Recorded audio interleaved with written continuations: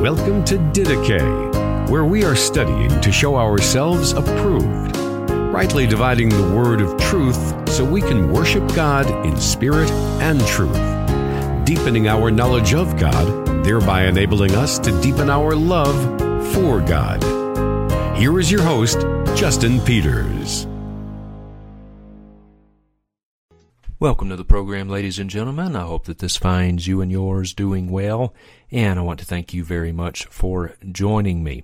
I hope you enjoyed the series that we did entitled Hearing from Heaven, How to Know the Voice of God, an issue about which, of course, there's a great deal of confusion. And before we get into our next topic, I wanted to briefly share with you an email that I received earlier today, actually.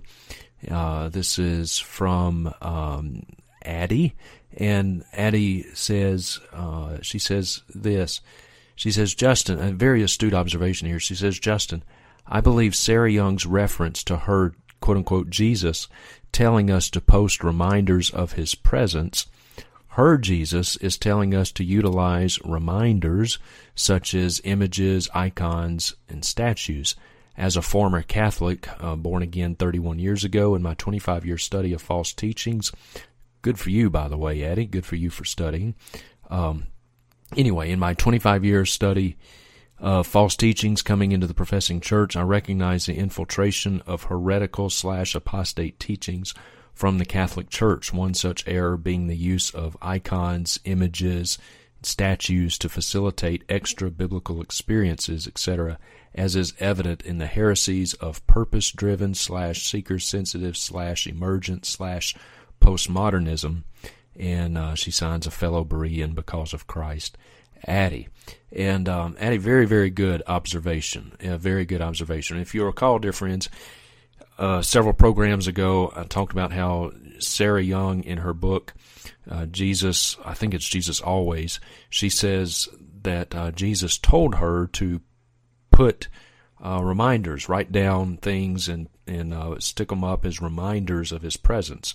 You know, put them in your, I guess, on your refrigerator, in your office, your car, wherever, so you'll be reminded of his presence. And I brought up the point, well, if this is Jesus, if this is the second person of the triune Godhead, giving her these instructions as she claims, then putting up little Post-it notes, reminders of his presence must be pretty important, because I'm not real sure what people would have done before the invention of Post-it notes, but whatever. So anyway, very good observation, but this is very similar to Roman Catholicism. And you go into a Roman Catholic church, what do you see? Everywhere you look, you see icons, you see statues, you see paintings, you see you see angels, you see Mary, you see Jesus, you see the baby Jesus, you see the disciples and various supposed saints and all this iconography, all these statues around, and so very good astute observation there. There's a lot of overlap between the what is being taught in Jesus Calling and what you see in the Roman Catholic Church. And if you boil down all of these cults, dear friends, whether you're talking about Word of Faith, Charismatic, New Apostolic Reformation, whether you're talking about Roman Catholicism, whether you're talking about Jehovah's Witnesses, Mormonism, what have you, they all, the fundamental problem is that they all reject the sufficiency of Scripture. If we could just return to the sufficiency, not just the inerrancy, that's important, but also the sufficiency, remember that word, the sufficiency of Scripture. Oh my goodness, how many false doctrines and false theologies would be instantly cleared up and done away with. Wow. And it all comes with the rejection of the sufficiency of Scripture. That's what it all boils down to. So thank you very much, Addie, and thank you for others who have emailed as well and given me your encouragement. Several of you have, that you benefited from this series, and so I thank you for that. All right. Well, kind of dealing with the sufficiency of Scripture, we're going to remain on that theme in a sense, but a very different topic that I want us to address for the next couple of days or so, and that is Santa Claus. Santa Claus. And maybe some of you are thinking, oh my goodness, Justin, seriously? Santa Claus? You know, you go after the false teachers and all this, and Santa too? Santa's in your crosshairs? Well, yeah, I guess he is. And I wrote an article on Santa Claus. It's been 5 years ago now. Hard to believe. My goodness, time does fly. But 5 years ago. And I've received a few emails about this article here in the last week or so because of course, getting up close to the Christmas season. And so I thought I would spend a couple of programs or so dealing with the issue of Santa Claus. And so I think you'll see why as we go along. You'll see why Santa is on my radar. And it's not to be hypercritical. It's not to be legalistic. By the way, a lot of people use that to, oh, you're a legalist, you're a Pharisee. They really don't know what those words mean. So I'm not trying to be a legalist here at all. But I want us to try to kind of get this will be a good exercise, I think, in discernment. This will be a good exercise in using what we know about Scripture, what we know about the person of the triune God, and kind of putting our doctrine to our feet in a sense, and putting it into practice. So I want us to talk about Santa Claus. A number of years ago, a pastor told me, he said, Justin, don't ever preach about Santa Claus. You just cannot win when you preach about Santa Claus. He said, don't ever preach about Santa Claus or the Easter Bunny. You'll never win. And so at the risk of going against his advice, I am going to address this icon with which we are all familiar, but few really consider to be an issue. Good old Santa. Now, to do away with any suspense, I'm not a fan of Santa. I've never cared much for him ever since I learned that he was not real. As an adult, I cared for him even less because I don't know, something about him that didn't set right with me. And this was even before I was truly converted. But now I have a great deal of animosity towards old Saint Nick. But it wasn't until about 5 years ago now. Is that right? Let's see. 6 years ago maybe. Yeah, 6 years ago. About 6 years ago that I was kind of forced to sit down and really take a hard look at Santa Claus and evaluate him from a theological perspective, a biblical perspective. I had to wrestle with some of these biblical implications.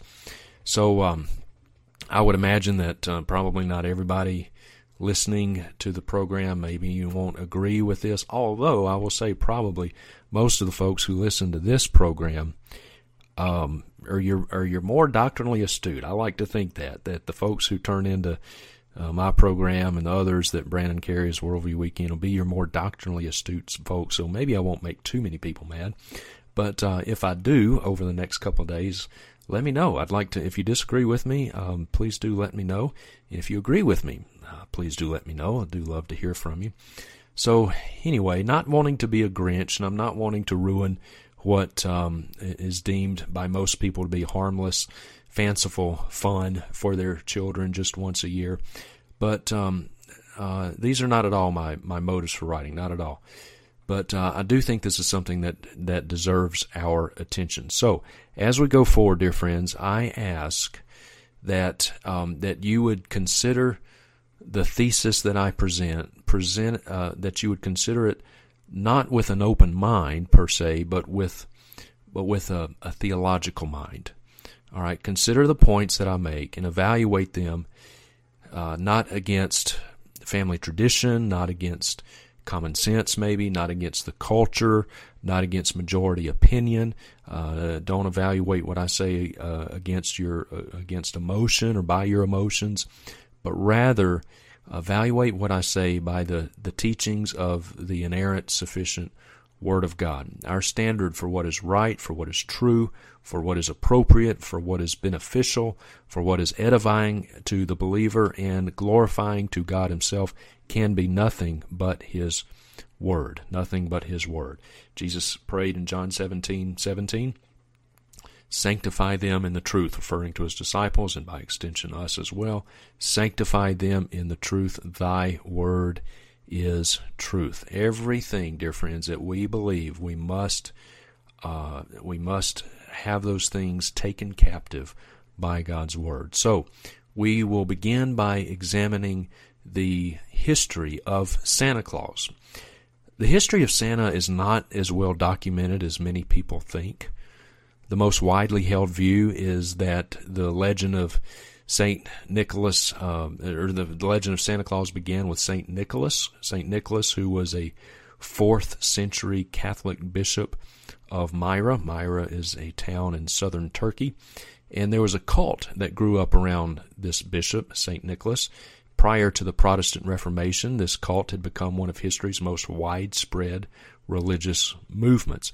According to the Christian Almanac, quote, "By the height of the Middle Ages, St. Nicholas was probably invoked in prayer more than any other figure except the Virgin Mary and Christ himself." End quote. Now that's quite a claim. So this cult movement that grew up around this man, St. Nicholas, was quite extensive, and people invoked him in prayer, more so or second only to the Virgin Mary and Jesus himself. So as his cult grew, various acts of generosity and miracles were attributed to St. Nicholas, including the distribution of gifts to the poor. It is claimed that St. Nicholas delivered a city from famine. And also, there's this legend around this St. Nicholas fellow that he raised 3 boys from the dead, 3 young boys who had been sadistically murdered and mutilated. And unfortunately, such a horrific act such as this is not something modern. They go back really as old as human history itself. So St. Nicholas was rumored, a legend grew up around him, that this man, St. Nicholas, raised 3 young boys from the dead who had been murdered. Now, after his death, after St. Nicholas's death, he supposedly made various visionary appearances to people in distress and need. He provided comfort and even deliverance from execution for those who were falsely accused. So some men who had been falsely accused of murder, he supposedly delivered them from their pending execution. The documentation, though, of Nicholas' life is very sparse. It's actually quite sparse. Little is known of him. Some people speculate that this St. Nicholas may not have even been a real person at all. There's some view that he never even existed at all. Nonetheless, the legend and the cult grew. Now, despite Islamic advances across southern Turkey, which began in the 8th century, the Protestant Reformation swept across northern Europe in the 16th and the 17th centuries, of course, and thank the Lord for that. I don't say that lightly, literally. Thank the Lord for the Protestant Reformation.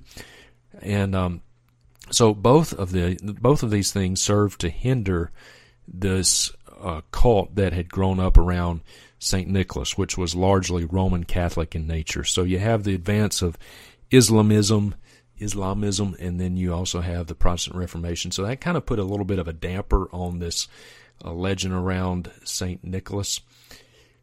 So, but there was a revised version of the legend that came to America via the Dutch character Sinterklaas. Okay, Sinterklaas. So Sinterklaas. The legend of Sinterklaas appeared to be fairly dormant in American culture until the late 18th century, when new life was breathed into the legend of Sinterklaas in Manhattan. Sinterklaas became known as Santa Claus and slowly began to be associated with gift giving. Author Washington Irving, heard that name of course, who lived from 1789 to 1853. Washington Irving, most famous for his story of Rip Van Winkle and the Legend of Sleepy Hollow. In 1809, Washington Irving wrote The History of New York, and in his work, The History of New York, he described St. Nicholas as an old man in dark robes who traveled on a flying horse bringing gifts to children. That sounds kind of familiar, doesn't it? In 1809, a flying horse, not flying reindeer, but a flying horse who brought gifts to kids. Sounds a lot like Santa Claus, doesn't it? Well, then later, in 1821, there was another poem published entitled The Children's Friend. And in The Children's Friend, in this poem, Santa acquires his flying reindeer. So he moves from a flying horse to flying reindeer in 1821, and he stops on top of chimneys, on rooftops, and on top, and goes down up and down chimneys.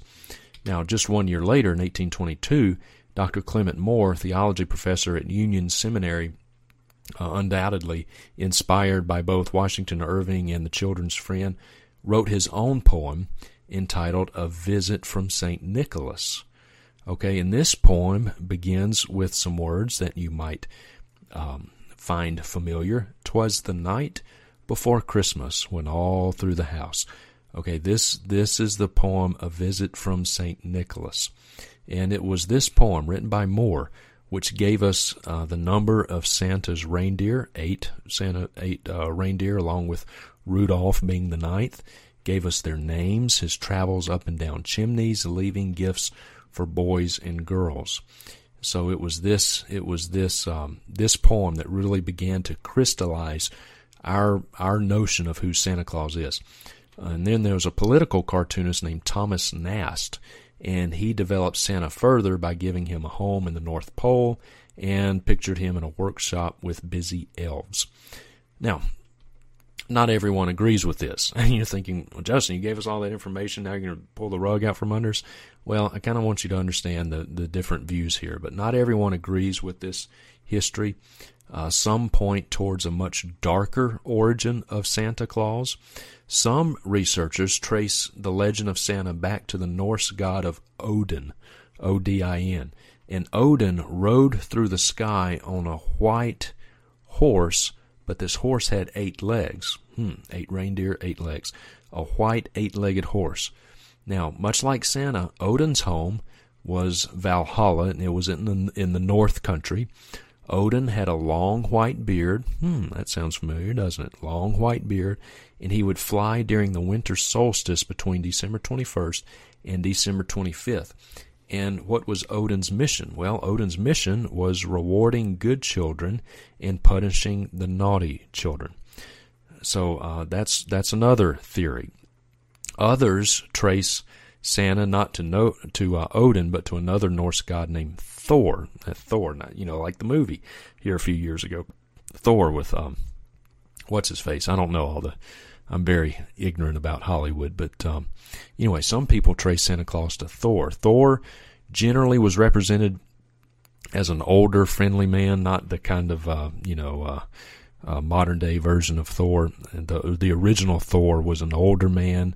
He was very friendly, but he also had a long white beard.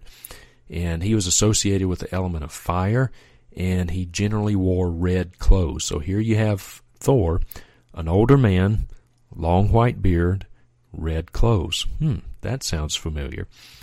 His mode of travel was a chariot drawn by 2 white goats. Okay, and the white goats had a name. Thor's goats were named Cracker and Nasher. Cracker and Nasher. He also lived in the Northland, and guess what? Thor had elves to assist him in his work. He was said to come down chimneys and perform benevolent acts for humans. So now that really sounds like Santa, old Thor.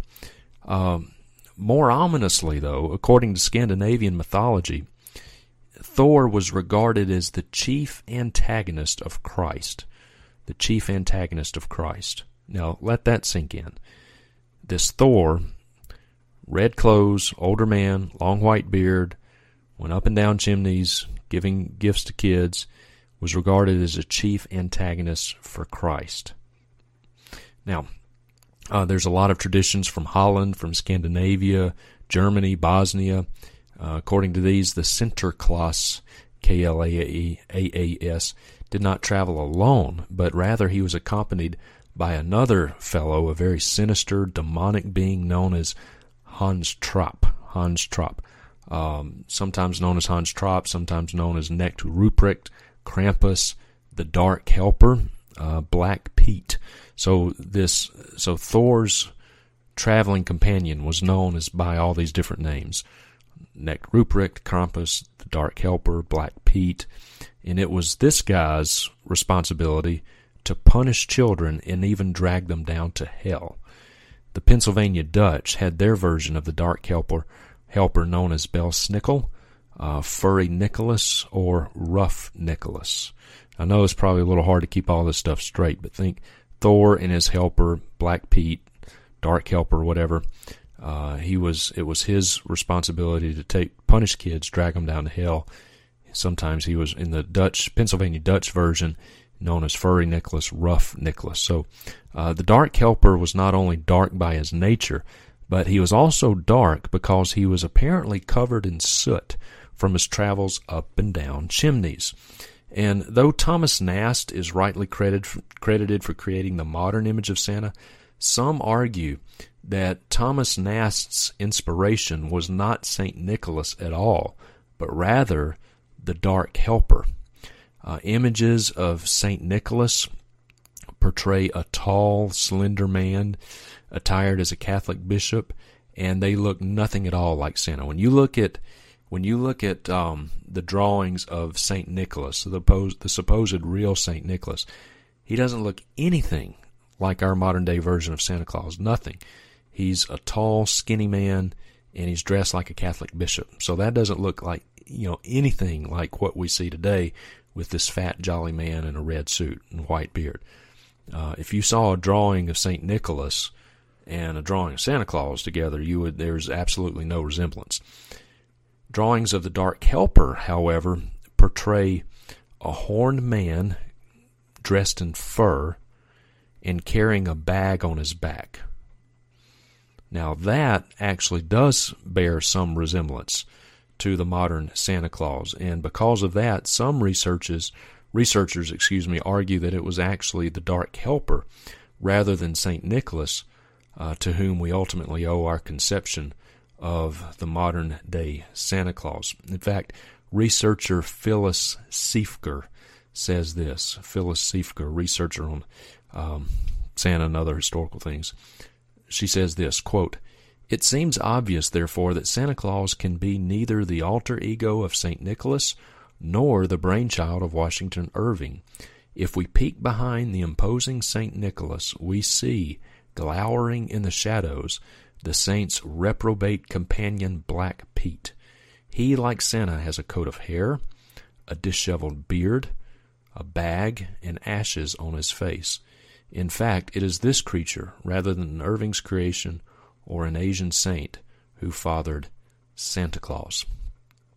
So, dear friends, the truth of Santa's history is hard to know for certain. There certainly seems to be enough evidence to make plausible the theory that his origins are not quite as genteel as we have popularly imagined. And though Santa's origins may be of interest to some, for the vast majority of people, Santa Claus is about as far as ominous as one can get. Most people think of Santa as a gentle, roly-poly, grandfatherly figure who gives good gifts to children once a year. So what could be the harm, right? What could possibly be the harm with Santa Claus? Well, we'll get into that tomorrow. Wanted to give you a little history background to him today. We'll get into what is so wrong with Santa Claus tomorrow. All right, dear friends, thank you very much for joining me. And until our next time together, may the grace of our Lord Jesus Christ be with you all. Thank you for listening to Didache. We hope that you were encouraged and edified by what you just heard. If you have a question or comment for Justin, are interested in more teaching resources, or would like to have him come and preach at your church or conference, you may contact him at justinpeters.org.